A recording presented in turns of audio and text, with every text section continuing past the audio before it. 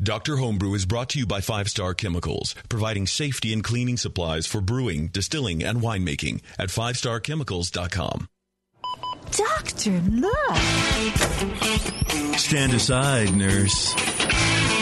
I'm Dr. Homebrew. Stand clear.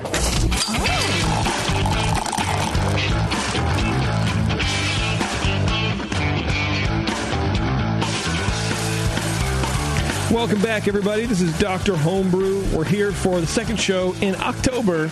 It's almost Halloween, and I'm very excited. Thank you very much. Are we board-certified doctors of Homebrew?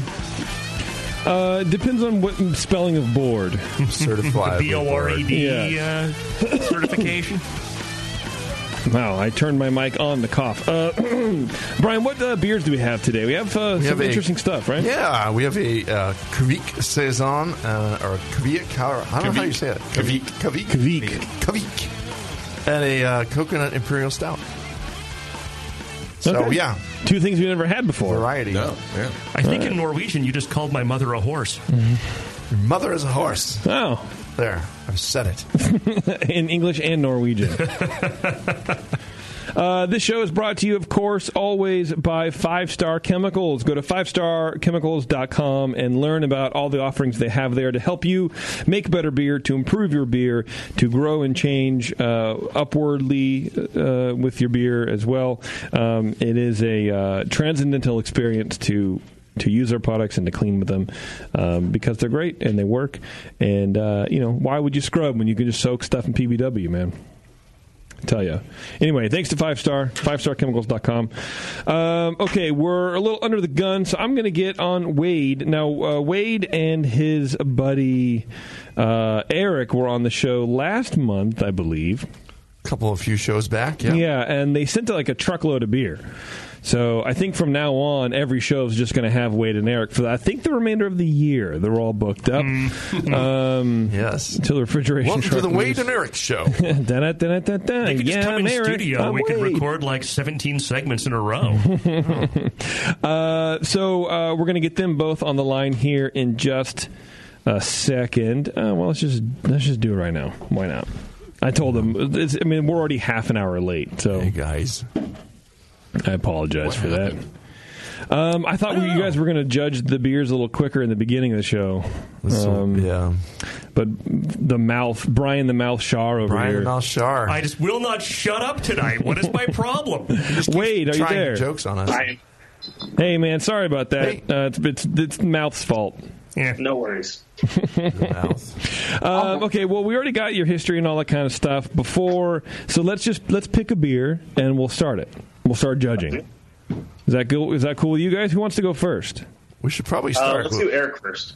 Oh, should we just go big? You want to go big? Sure. Is that good with the judges in the room? Do it any way these guys want to do it. It's all right. It's not proper beer ordering, but we'll do it. Yeah, who cares? Let's go. We've already drank one. We already did it. You're for 2 hours talking. Matt, why don't you start us off, dude? All right. Well, when Brian was pouring these beers out in the glass, one thing that hit me right off the bat was the big tan foam that was in the glass, and then when I got the glass, it was gone. And what I did notice were some little white floaties, and I'm assuming it's see that head. Yeah, I'm assuming there's some coconut in there. Yep, that's correct. Now, for the aroma, the first thing that hit me was quite a bit of alcoholic heat. Beyond that, I got some nice nutty aspects from this, some light coffee, some toffee, some caramel. Wow, that foam just dropped. It's like negative foam. Coconut oil. Wow. I'm getting some prune off the nose, but again, some very sharp alcohol aromatics. Appearance, inky black, the way it should be. Like I said, nice thick tan foam, but boy, does it just go away. And the first thing I got on the flavor was sort of this peanutty thing, but and I did get coconut on the aroma, but I didn't get a whole lot of coconut in the flavor. Again, pretty hot. Low to medium bitterness. You know what I wrote? Actually, it reminded me of Turkish coffee. That's a good way to put it. Yeah. Yeah. I can see that. Yeah. Over peanut butter toast or something. Right. A little plummy. Mouthfeel, a very chewy, big, full mouthfeel that finishes nice and dry. Yeah. It's not very syrupy at all. Not enough. I mean, for what I thought it would be, based off the appearance, there isn't a whole lot of coconut going on in spite of the little bits. But it does seem a little young and hot still for an imperial stout. An imperial stout needs to sit and mingle for a little while to come into its own. Get some experience. Yeah. I gave this beer a 30. I think it's I give this beer a few more months, even 6 months, and it'll be a completely different beer. These beers change drastically over time. Yeah. And age always nips off those sharp edges. So I'll be curious to ask the brewer a few questions. And should I ask some questions now, or should I go ahead and give my score sheet? Go ahead and give your score sheet. Okay. Yeah. So, I thought that in the aroma, the coconut dominated. Definitely got some roast coffee-like malt in the background, but it was definitely in the background. To the extent there were esters, it was all coconut dominated. I didn't get a lot of harsh alcohol at first, but as it warms up, there's definitely alcohol in the aroma, and it's still, I think overall they gave the aroma 10. Appearance is great. The problem is the head, which is, Jason was saying, man, that goes from like a 3/4 of an inch to 0 in like 10 seconds.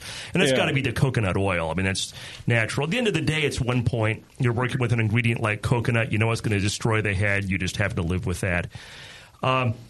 Flavor, I also agree the coconut wasn't as prominent in the flavor. Definitely got up front more of the roast malt / coffee, followed up by some sweet and kind of harsh alcohol, and then coconut. Really well attenuated.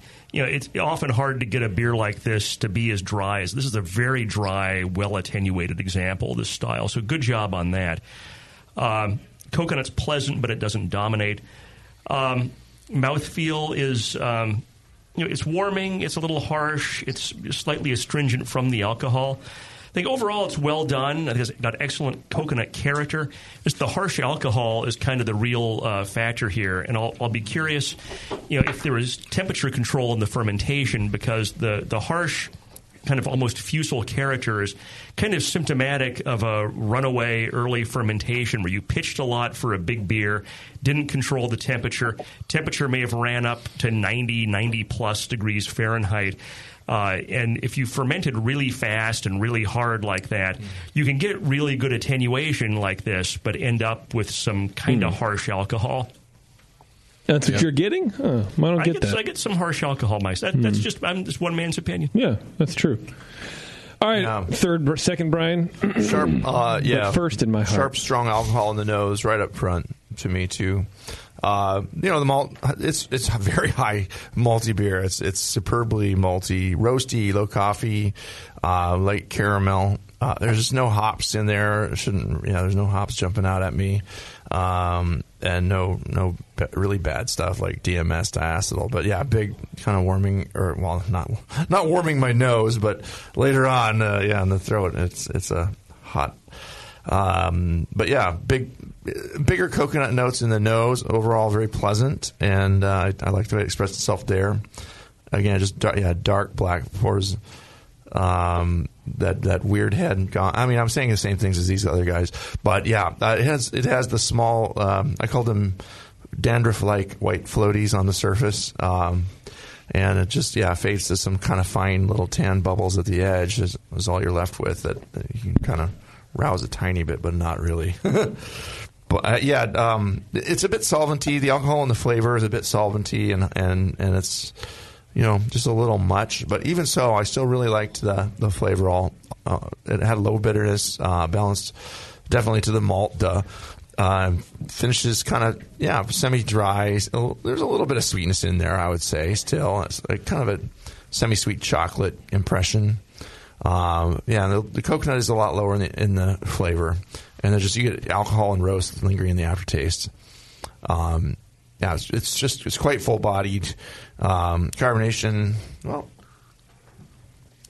there's something in there. I guess it's kind of low, medium low. It's there, and it pushes up a good head at the start. But just very warming. But it's still somewhat creamy nonetheless. It's really interesting. But just overall, I would just recommend maybe changing your shampoo. I like Head and Shoulders.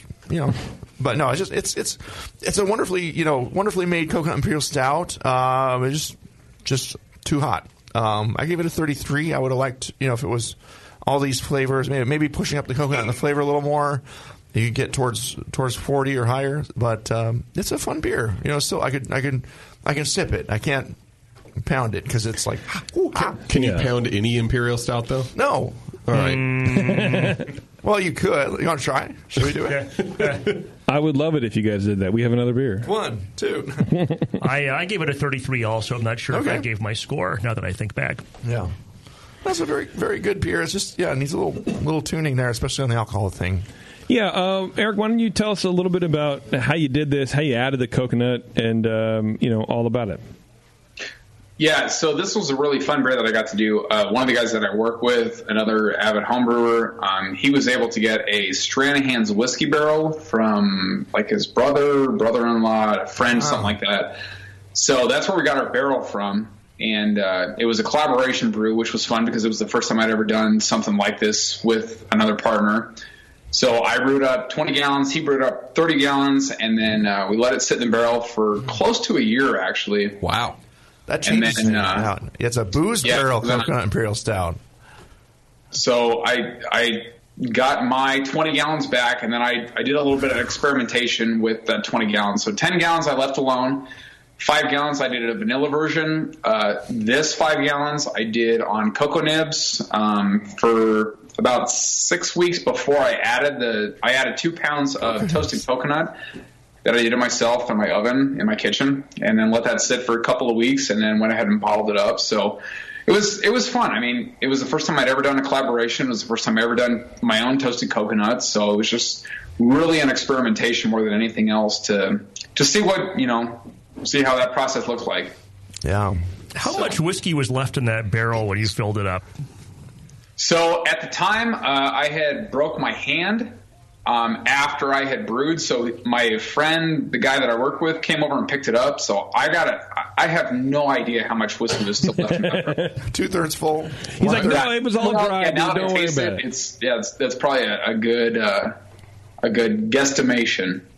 I'm not getting a ton of whiskey. Yeah, I don't get a ton of whiskey or agree. barrel for that matter. Well, the barrel might be dead. It's No, not in a whiskey barrel because it has to be new American oak. I think, right? Yeah, you're right. Yeah. Wow. How much coconut did you use?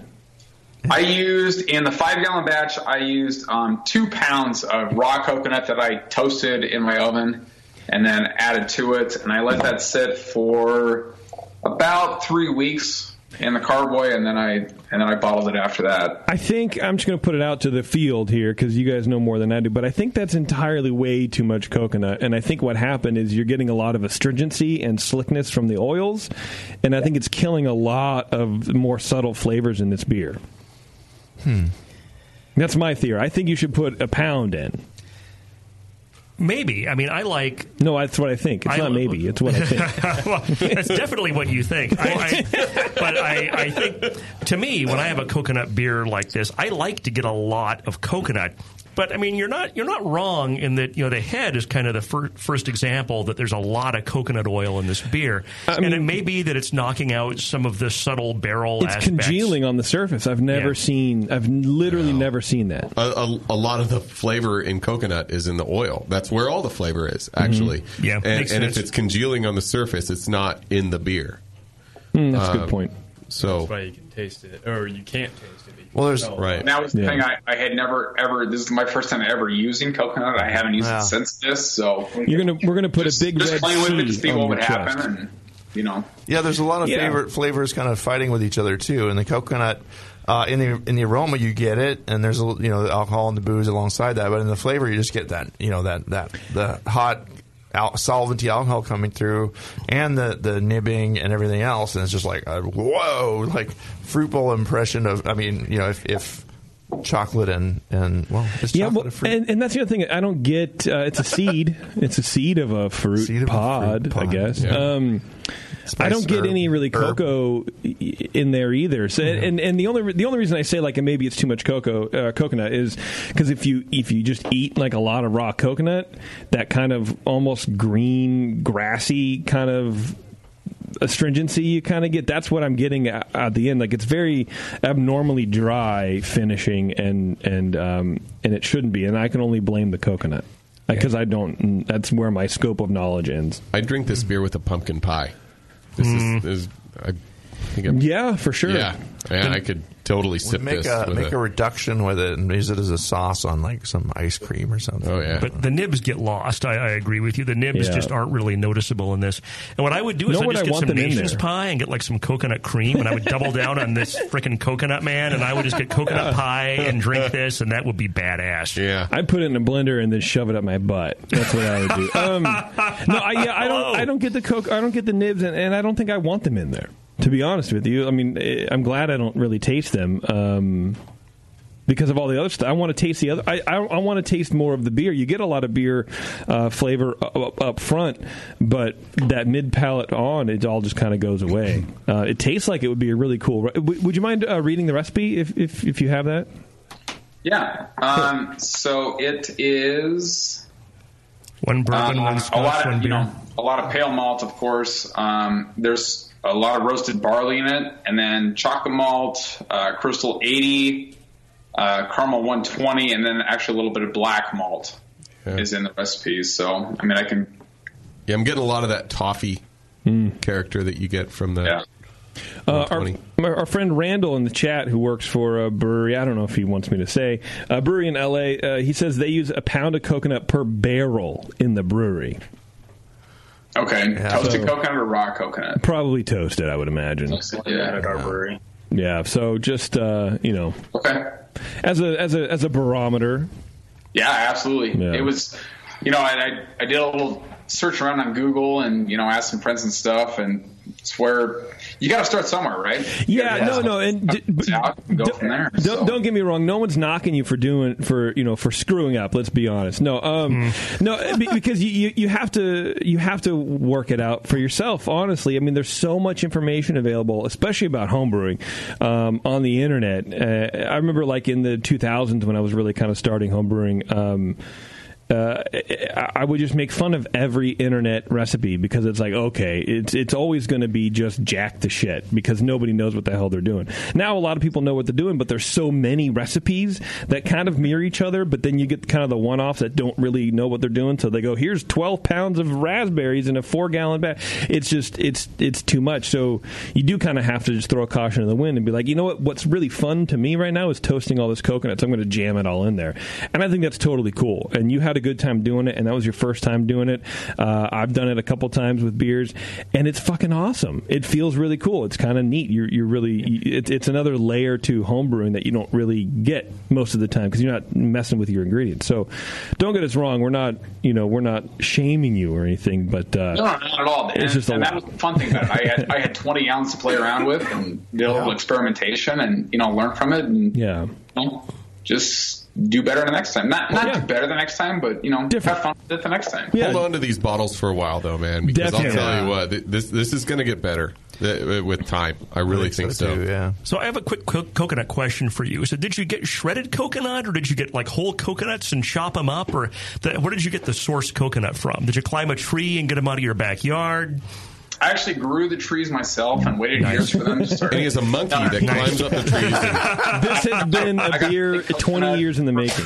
Just the grocery store, just raw flake coconut, brought them home, toasted in my oven, added the toasted coconut after that. Nice. Yeah, that's cool. Hey, here's a question. maybe nobody knows. Does coconut... well, first of all, when did you brew this beer, Eric? This beer was brewed... The base beer itself was brewed probably about a year and a half ago, maybe pushing 2 years. Wow. Okay. It sat in a full 55-gallon barrel for about 8 months or so, and then it's been sitting in the bottle for coming up on a year now. Okay, so it's been coconutted for about a year? Yep. Can coconut oil go rancid? Yes. That's what I get a little bit of. Like, because it's not leaving my mouth. And I feel like maybe there's so much that it's kind of turning. Help preserve it, I suppose. Yeah, I don't know. Anyway, dude, beer is 2 years old. I would have thought 6 months. Yeah. Yeah, agreed. It's held up really, really well, the base beer. So kudos to you and your bottling techniques. Thank you. You're welcome. Do you have any questions for anybody else, or did we bang your coconuts a little too hard? No, we're good, man. I appreciate all your guys' feedback and look forward to my next batch. How does Wade feel about your coconuts, though? Sorry. Thanks for sending it in. Yeah, for sure. Yeah, it was fun to try. All right, guys. I tell you what, I'm going to take a quick break, and then we're going to come back and we'll get to the other beer. Is that cool with you guys? Yep. Yeah. Sounds good. All right, I was talking to the guys on the phone, but... Hey, you guys on the phone? You okay? Yeah. Yeah, hang on, guys, for a second. More Beer wants to change your malt game with Viking Malt. Hailing from Northern Europe, Viking Malt is family-owned malt house since 1883 and is the largest specialty malt producer in the world. Their base malts are malted from something called no-LOX varietals that do not contain the enzyme lipooxygenase, which leads to trans-2-nonenal in beer, which is responsible for those stale cardboard flavors. So head over to morebeer.com and brew with ingredients from the future. All right. I like life in the future. It's Dr. Homebrew. We'll be right back. Hello, fellow BNers. This is Sully from the 21st Amendment Brewery located in San Francisco, just 2 blocks from Giants Park.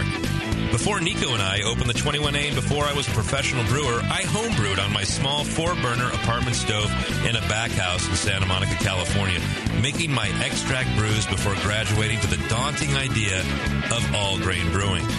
Homebrew books and information was hard to come by back then. The internet hadn't been invented yet, along with other things we take for granted today, like electricity and potable water. One thing I wish I had back then when I was learning was a radio show that could teach me the ins and outs of brewing and answer questions that I had about homebrewing, a resource for making great craft beer. The 21st Amendment Brewery is excited to be a proud sponsor of Dr. Homebrew, a great show that teaches you what you need to know about making incredible beer. Good stuff. Listen up, you might learn something. I certainly did. And thanks for your support. Tasty Crack Games.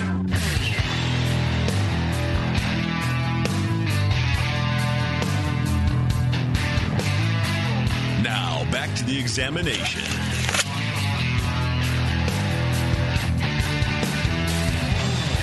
All right, thanks for sticking with us, everybody. Before we get to the second beer, which is a name I don't even know how to pronounce, I want to tell you guys that the city of Concord is the perfect place to start or expand your craft beer business. It's centrally located in the Bay Area. It boasts strong craft beer-loving demographics. The city's historic downtown is experiencing a boom with new businesses opening and new apartment developments in the pipeline. So lots of people are going to be living there soon. That's what they're trying to say. Concord's business and industrial parks are centrally located off major freeways and are perfect for large-scale brewery operations. The city's economic development team is ready to help you find a successful location to meet your business needs. Give Brian Donnelly a call at 925-671-3018. God, if only I had any money or ability to brew well. That sounds like that would be an awesome thing to do. Brew well? Exactly. Have money. I don't know about Things it. like that. I don't know anything about it. No. All right, Wade, it's your turn, dude. Are you there? I'm here. I'm ready. Hell yeah. What did you make? So this Kvike, however you want to pronounce it, Saison. You did what? What? Kvik or Kvike. It's the type of yeast. It's the type of yeast. Yeah. What is it? Give me like a historic rundown. Go. So this yeast is typically a Norwegian-style yeast. It's wild. This specific strain is Simonitis, which is out of Lithuania. I got it from Milk the Funk Facebook group. The guy was passing it around, so I got a culture of it. It's basically wild yeast. There's some Brett in it. It's got a little bit of lacto, but I have too much hops in this beer to let the lacto go. Okay. So pretty much the wild yeast. Do you like it? I haven't had it yet. You do like it? Oh, yeah. This yeast is one of my favorite yeasts right now. Nice. It can really tolerate high fermentation temperatures. Yeah. Like this one was fermented at 95 degrees. I believe it. Wow. Jeez. Okay. Waiting for more. Yeah. Give me some fucking beer. Oh, God. Give me that. Give me this right now. I need it. All right, Brian Cooper, why don't you go ahead and... actually, let's let the Mouth go first. Mouth, go ahead. Go first. All right. I got myself a new nickname. That's, I guess, not... We'll see if that lasts more than one episode. Mouth. So, what's interesting is we judged this beer maybe about a half an hour ago, 45 minutes ago, and it came off, I think, much differently then than it does now.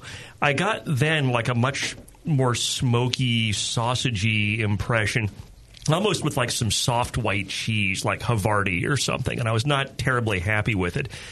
We opened a second bottle, and it's a little warmer, and I definitely don't get nearly as much of that in the second bottle. I get more of what I think of as a Saison. Everyone's some of that. Our scores. Yeah, well, I mean, some of that smoke. I still get some smoky phenolic. I still get a little cheese, but I get much more of the like the black pepper, the classic black pepper sort of phenol that you expect from a Saison. And maybe it's because it's warmer or some of those more smoky phenolics have blown off. Or maybe just the second bottle is a little different. That can happen. Were these bottle conditioned or bottled from a keg? They were beer gunned, so they were bottled from the keg. Okay, so there shouldn't be any individual bottle differences. So I initially given the aroma a 6, and I'd probably come up to more like a 7 or an 8 based on having a little warmer sample. Color is golden. The beer's a little hazy. Head's low and persistent. Gave it a 2 or 3 for appearance. Definitely get more, again, as it warms up, I get more black pepper. Definitely there's still I get some smoked malt kind of character to it and a little bit of cheese, but that's not as predominant as it was when it was colder. And it's interesting how temperature can affect what you taste right. A lot. I'd initially given it like an 11 out of 10 for flavor. Mouthfeel, body's low, as is the carbonation, which is classic for bottling from a keg, whether a beer gun or anything else. Didn't get really any warming. Wanted more carbonation in this beer. Saison ought to be effervescent. So gave that a 4 out of 5. Initially had the overall impression something that's well attenuated and dry, like a Saison should be, but with sort of some odd smoky phenolics out of this, perhaps from the high fermentation temperature. But I initially scored this at 28, and I think I would come up more to like a 30, 31. In fact, I'm going to just live on air change that to a 31 right this second, based on this second bottle and on the warmer sample. You know, it's an interesting, and I really appreciate getting a chance to try a beer that's made with a yeast I've never even heard of. It's really kind of the essence of homebrewing, right? As you're trying new things and experimenting and getting some yeast from a total stranger off of Facebook and then brewing a beer. I mean, that's pretty bold. Yeah. Trusting him enough to do that. Those smoky phenolics you're talking about, you originally were saying smoked malt, but when you say smoky phenolics, that smacks of like more of a Band-Aidy thing. And I'm not getting a whole lot of that. Yeah, I'm sorry for not being precise. Yeah. I mean, when I said smoky, what I meant was the phenolic of the smoke gave it to me a real smoked malt character, and not a Band-Aid. I haven't gotten Band-Aid out of this, but I got more like my initial impression of this was, wow, this is 15-20% smoked malt in this grist. Again, as it warms, I'm just not getting that as much, and the phenols are coming across much more like a black pepper, like you want from a Saison. Sure. Right off the bat, I got a lot of clove, a lot of black, and you said something about sausagey. I think maybe the spices that you get in a sausage, very clovey, peppery. I was getting a lot of fresh crushed black pepper, clove. But what I was also getting is this very sweet orange peel, sort of orange juice aspect to it. And beyond that, just past that, you get that nice little graham cracker with just a very slight bubblegum ester profile. I really like the aroma quite a bit. Like you said, hazy orange, quite thin but long-lasting foam. The flavor that what stuck out to me most is that very sweet orangey ester, very floral. Slightly tart, and when you said that this yeast has sort of a touch of Brett in it, that did kind of bring out sort of those when you were Brian talking about the cheesy flavors you were getting. I'm thinking maybe that's coming from that sort of Brett wild yeast. It's entirely possible. Yeah. I mean, the cheese. When I say cheese, it's very subtle, and it's kind of that soft white. Mm-hmm. It's not like the stinky cheese. Right. It's just a very subtle, and it's entirely possible that's a Brett character. Right. I'm getting some lemongrass. The bitterness is not quite where I'd want bitterness to be in a saison. Mouth feels medium dry, spicy, very slight astringency. Now, I found it to be pretty effervescent, especially on that first bottle. I took a sip and it just filled my mouth with foam, with bubbles. Sort of an herbal aftertaste. Overall impression, finishes dry. However, the mid palate is pretty sweet, and I couldn't pinpoint in the beginning whether that sweetness was from the esters or slight under attenuation. But this is a highly attenuative yeast, so I'm assuming it's the ester profile. I would say that increasing your hop bitterness would go a long way to balance that out. I think this is a very, very pleasant beer. I liked it a lot. However, like I said, the sweetness, and it sits on your tongue, too. It's sort of a cloying sweetness that sits on your tongue for a while. I ended up giving this a 35. I liked it quite a bit. For a beer that's made with a yeast, like Brian said, that I've never heard of before. So, a guy online. Okay. On Facebook, no less. Guy with a trench coat on the corner. Hey, what's some Simonitis Kvik, buddy? He pulled up in a van. Or a hot watch. Free yeast. Free yeast. All right, Brian. A few comments. Please. I think, like Brian Mouth, I also liked the second bottle a little bit better. Maybe it's temperature thing. I'm not sure. But, just a big clove-like spiciness in the nose and a lot of different phenols in there. I got almost a medicinal one, but not like a chlorophenolic or anything like that. So just something that comes across like a kind of juniper berry, kind of gin-like spiciness, kind of sharp and up front. Just a little like, hey, here's a freaking, here's some phenol for you, buddy. Hey. Like the guy in the corner, yeah. Fruitiness, yeah. Again, just kind of some fun fruitiness in there. Mostly citrusy stuff. And then to me, one of the most interesting things about this beer, I'll get down to overall impression to me, was that the aroma and the flavor are quite different things. The aroma has it's all spiciness and a little fruit. But you get to the flavor, and it's it's still got a high spiciness, but it's paired with this neat kind of cider apple and orangey fruitiness, and it's really high, and it might be coming out a little higher because the bitterness is low. And I do agree that you want to have something as a counterpoint to play off all of that fruit that's there. Although it's not cloying, of course, because it's super dry, but it's just like it's an interesting kind of a little bit of pepperiness in there, but not like a lot of bitterness. So it's a fun beer though. It's kind of mouthfeel wise, medium light bodied, but it feels pretty light and it's easy to drink, and a low smooth warmth. Still slightly creamy. I didn't get a big astringency in it myself, but it's a little biting. Just I think from all the phenolic gets in there. And yeah, the carbonation it's easily roused. You get a little bit of kind of medium plus CO2 there.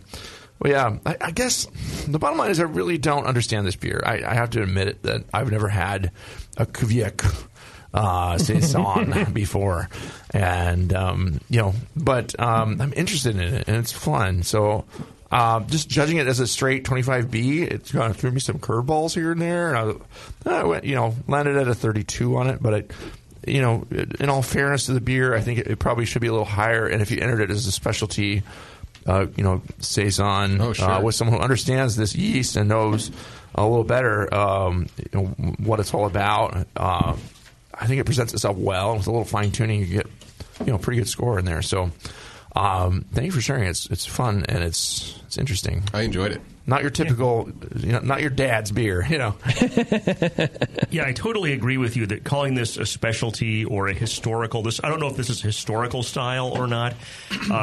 There in the 2015 guidelines, there are some more places to put this, and it might have done a little better.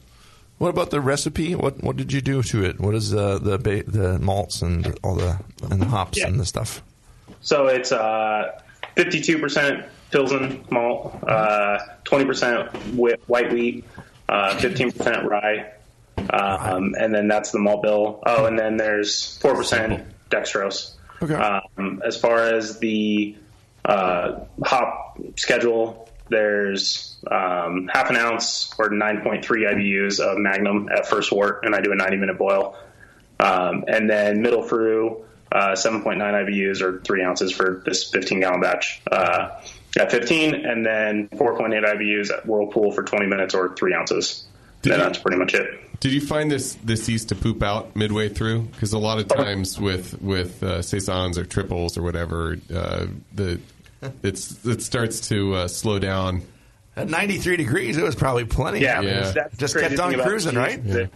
This yeast can handle super high temperatures without creating super off flavors. This yeast was done fermenting in 16 hours. That is wild, dude. Wow. Jeez, dude. Yeah, and it's negative Plato, so it's super low. It is so dry. Yeah. Wow. And then there is some water chemistry on this. I added some chalk and some gypsum just to get it super dry. I think it's like 300 parts per billion or parts per million of hardness, water hardness, because I like to have my saisons a little hard, just because it gives you that mouth dryness that I like. Doesn't come across super minerally, but yeah, it does. I'm sure it's accenting that dryness that's already there. It would be a little different if you didn't have all that. Yeah, so I did do a little bit of water chemistry. I don't have it in front of me right now, but I really like this beer. I do too. It's a little yeasty, maybe a little yeast kind of thing on the aftertaste, maybe a little bit, but maybe that's what I was. And it's kind of getting in the way of like a really enjoyable finish, but I mean, whatever. Yeah, I mean, it was aged for 3 months at 90 degrees in the summer in my garage. I just kind of forgot about it. I had 15 gallons of this, and I split it up into 3 different batches. I did a couple with bottle dregs that are still going, and then some of our house culture at the brewery I work for. So that's kind of still going. I haven't even touched those yet, just because I want those sour. But this one, it turned out well. I bottled it up and entered in the comp, and it won a Pro-Am, which is pretty cool. Nice. Wow. Right. What bottle dregs did you utilize? Previous iteration of the Kvik? So, no, that was a separate 5-gallon batch that I did. This one's straight Kvik yeast. Okay. There's no bottle dregs on this one. Gotcha. The other one, I had a big bottle share, and it was kind of, we like this beer. Throw the dregs in type. Gotcha. Sounds like something Brian Cooper would do. I do crazy stuff, yeah. There's like 15 bottles in that carboy. It's pretty crazy. Damn.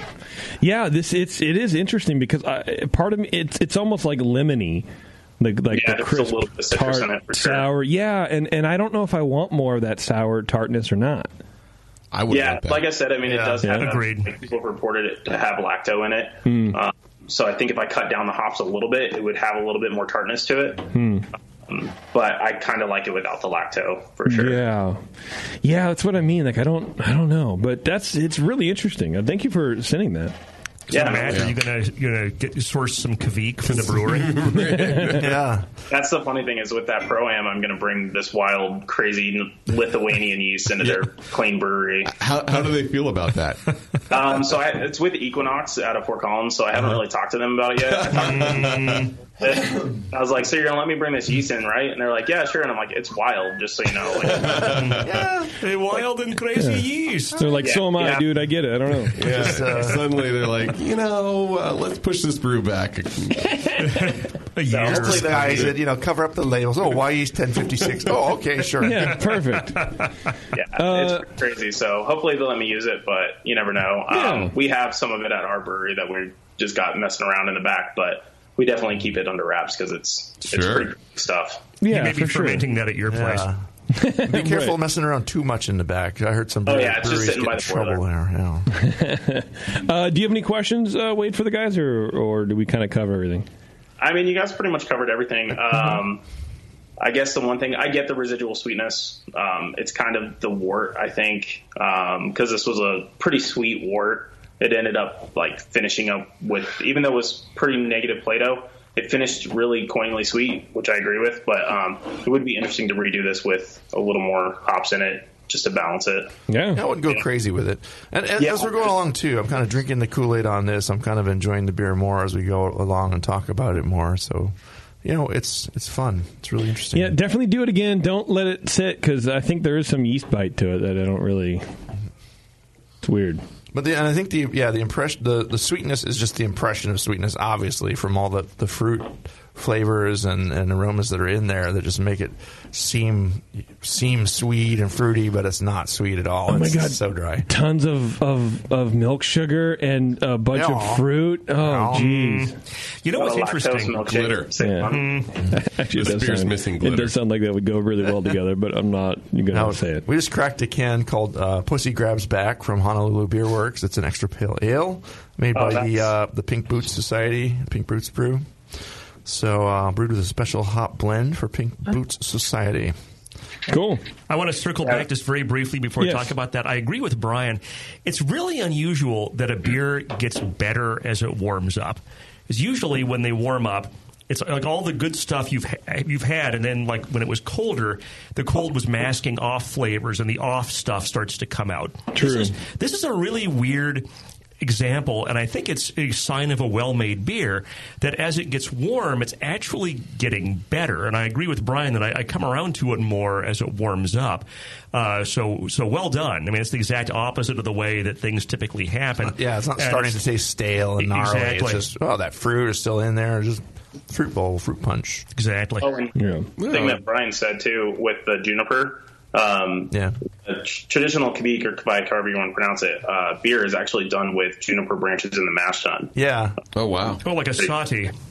Yeah, they do it, juniper branches and then sparge over those. So it's one thing I do definitely want to try is doing a traditional Quebec East beer. Yeah. It's pretty low. It's like 3% or 2% beer, so it'd be pretty interesting to try. Yeah, I didn't think there were any tree parts in this, but there's something in the yeast character that expresses itself in a way that probably would accent that nicely. It's interesting. Oh, I would love to try that. Yeah, you're in Colorado. You could probably go find spruce out in the mountains and cut some branches down and just like sparge the shit out of that stuff. I definitely want to try a beer with some spruce tips in it. Yeah. Throw your mash screen out. Make it in the woods, hey, if you do that, send it in, man. That'd be cool. For sure. Yeah. All right, man. We'll let you go. Cool. Thank you, guys. Thanks, you guys. Thanks for sending that Thanks, in. guys. Later. That's cool. Wow. I like getting unique stuff here on the show. Oh, yeah. It wasn't a dual IPA show, for once. So. Double IPA and double IPA. Speaking of something else that's cool, you guys, the American Homebrewers Association, which is a member-driven organization that wants to help you save money on beer and brewing supplies.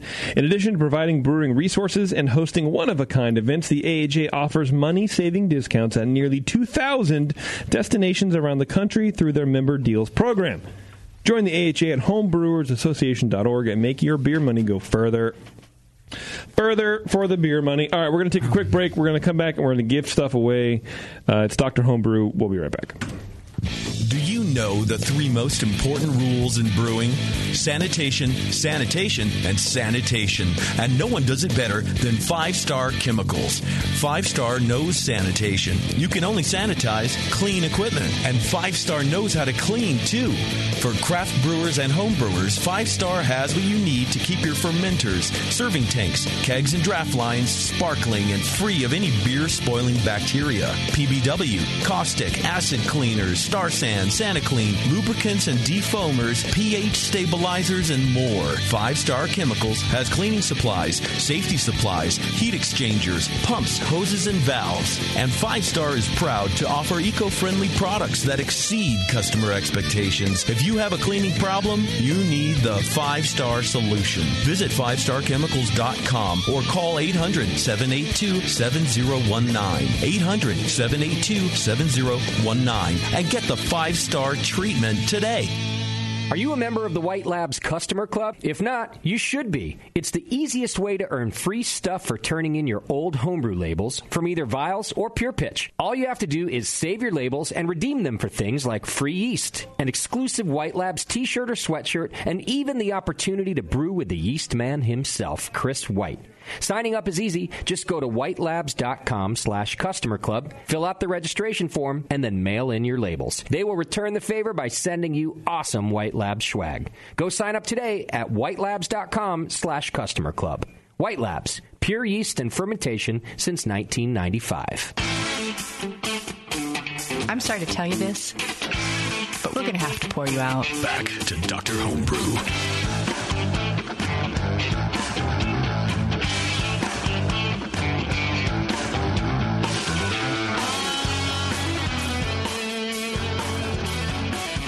All right, everybody, thanks for sticking with us. We're here talking about spruce leaves and mashing with a bunch of shit, and, you know, what are you going to do, right? It's the type of super geeky talk that we do at the break here on Dr. Homebrew. Only here on Dr. Homebrew. Hey, if you want to gain a more in-depth knowledge of yeast, join White Labs November 5th and 6th, which are just 1 and 2 days before my birthday, for Yeast Essentials 2.0 in Asheville, North Carolina. This 2-day workshop will explore fermentation control points, tips for maintaining optimal yeast performance, and how to develop desired yeast flavor compounds. Attendees will learn methods for off-flavor detection and sensory evaluation techniques of different strains, as well as how to properly troubleshoot different fermentation problems. If you can't make it to Asheville, that's not a problem. They're offering a webinar, which I hate that word, webinar. They're offering an online version that you can watch for free. It's longer. It's not as concise as webinar, but anyway, register. Well, it's too late now. You missed early bird pricing. Oh, man. Damn it. But anyway, go to whitelabs.com/education and learn yeast handling. And that's cool that they're doing it online. I mean, everything should be online. You should never leave your house. They're doing the good Lord's work there at White Labs, those guys, I tell you. If Chris White's listening, he should get some of that Kvik in the homebrew vault. Yeah. Dude. Make that a vault. I would be surprised if he doesn't have that. Seems like it's a black market thing right now. Well, if you got to get it off some guy on Facebook, it's pretty much a black market thing. What is it called? The dark web? You can't be sure. Dark web. Can't be sure that he didn't just spit in a bucket and say, here's your yeast. Yeah. I'd like a pound of meth and some DMT, and can I get a few vials of this Kvik too, please? Got about 100,000 credit card numbers. And Hey, man, whatever works. Okay, well, let's give away a Grog Tag $40 gift certificate. By the way, Grog Tag is your one-stop homebrew customization shop. They have it all from reusable beer and wine labels to durable metal signs to high-quality coasters, and everything is customizable. Get creative over on grogtag.com with one of their hundreds of templates, and they'll print it on high-quality materials and ship it out to you. So it's good you actually get what you order. It's easy. Check out grogtag.com today and use code BNARMY to save 10% on your next order. Okay, Brian Cooper, who was the winner of the $40 Grog Tag gift certificate? While Brian's working that out, I tried Grog Tag for the first time last year for my Christmas stout that I make every year. Yes. And I got some actual... The Don't Pout Stout? The Don't Pout Stout. Fuck, see, I know brand recognition here, Brian. You've known me for a while. I think I brought you some to your house. But probably. I never drank it, but... it just gets better over time. Okay. I got some Grog Tag labels made, and those were pretty badass. They're good stuff, dude. Instead of taking the gold Sharpie and writing the beer name and my name on there, looked really nice. Yeah, I like to just put a one-letter initial on the cap, and then in a year I forget what it is, I have so many beers in my closet that way. Yeah. Grog tags, dude. Opens. What is this MLB beer? 2009 Saison. Major League Butt. Oh, great. Yeah, perfect. Just a hint of ass. Yeah. So the grog tag, getting back to that, yes. It goes to Mr. Coconut Beer himself, Eric. All right, Eric. Good job, dude. Nice work. Good job. Good job, Eric. You can make a big coconut sign for your garage. Wow, and last time Wade won, so I'm glad that Eric gets some Johns now, too. Right on. All right, everybody. Thanks a lot for tuning into this show. If you want more programming like this, you got to wait till November. You want to send us beer? Email Brian with an I at thebrewingnetwork.com, and I'll talk to you. That's right. I promise I will. That's right. And we're still working through the backlog, so I think we're up to like January, February of this year. Like we're in this year. We're in the current year. It's amazing. So it's pretty good. Anyway, everybody, thanks a lot. If you want to listen to more programming like this, well, you can't because it's pretty much the only one on the entire internet that we do. But we also have other programming on the Brewing Network, like Heads and Tails. If you want to hear Warren and I wax poetic about spirits and try not to get drunk, that's the show. Hey, you know where I'm going in a month? Lost Spirits in L.A. Oh, hell yeah, dude. Tell them you heard about him on the Brewing Network. Hell yeah, I am. All right. Thank you very much, everybody, and we'll talk to you later on Dr. Homebrew. Good night. Cheers.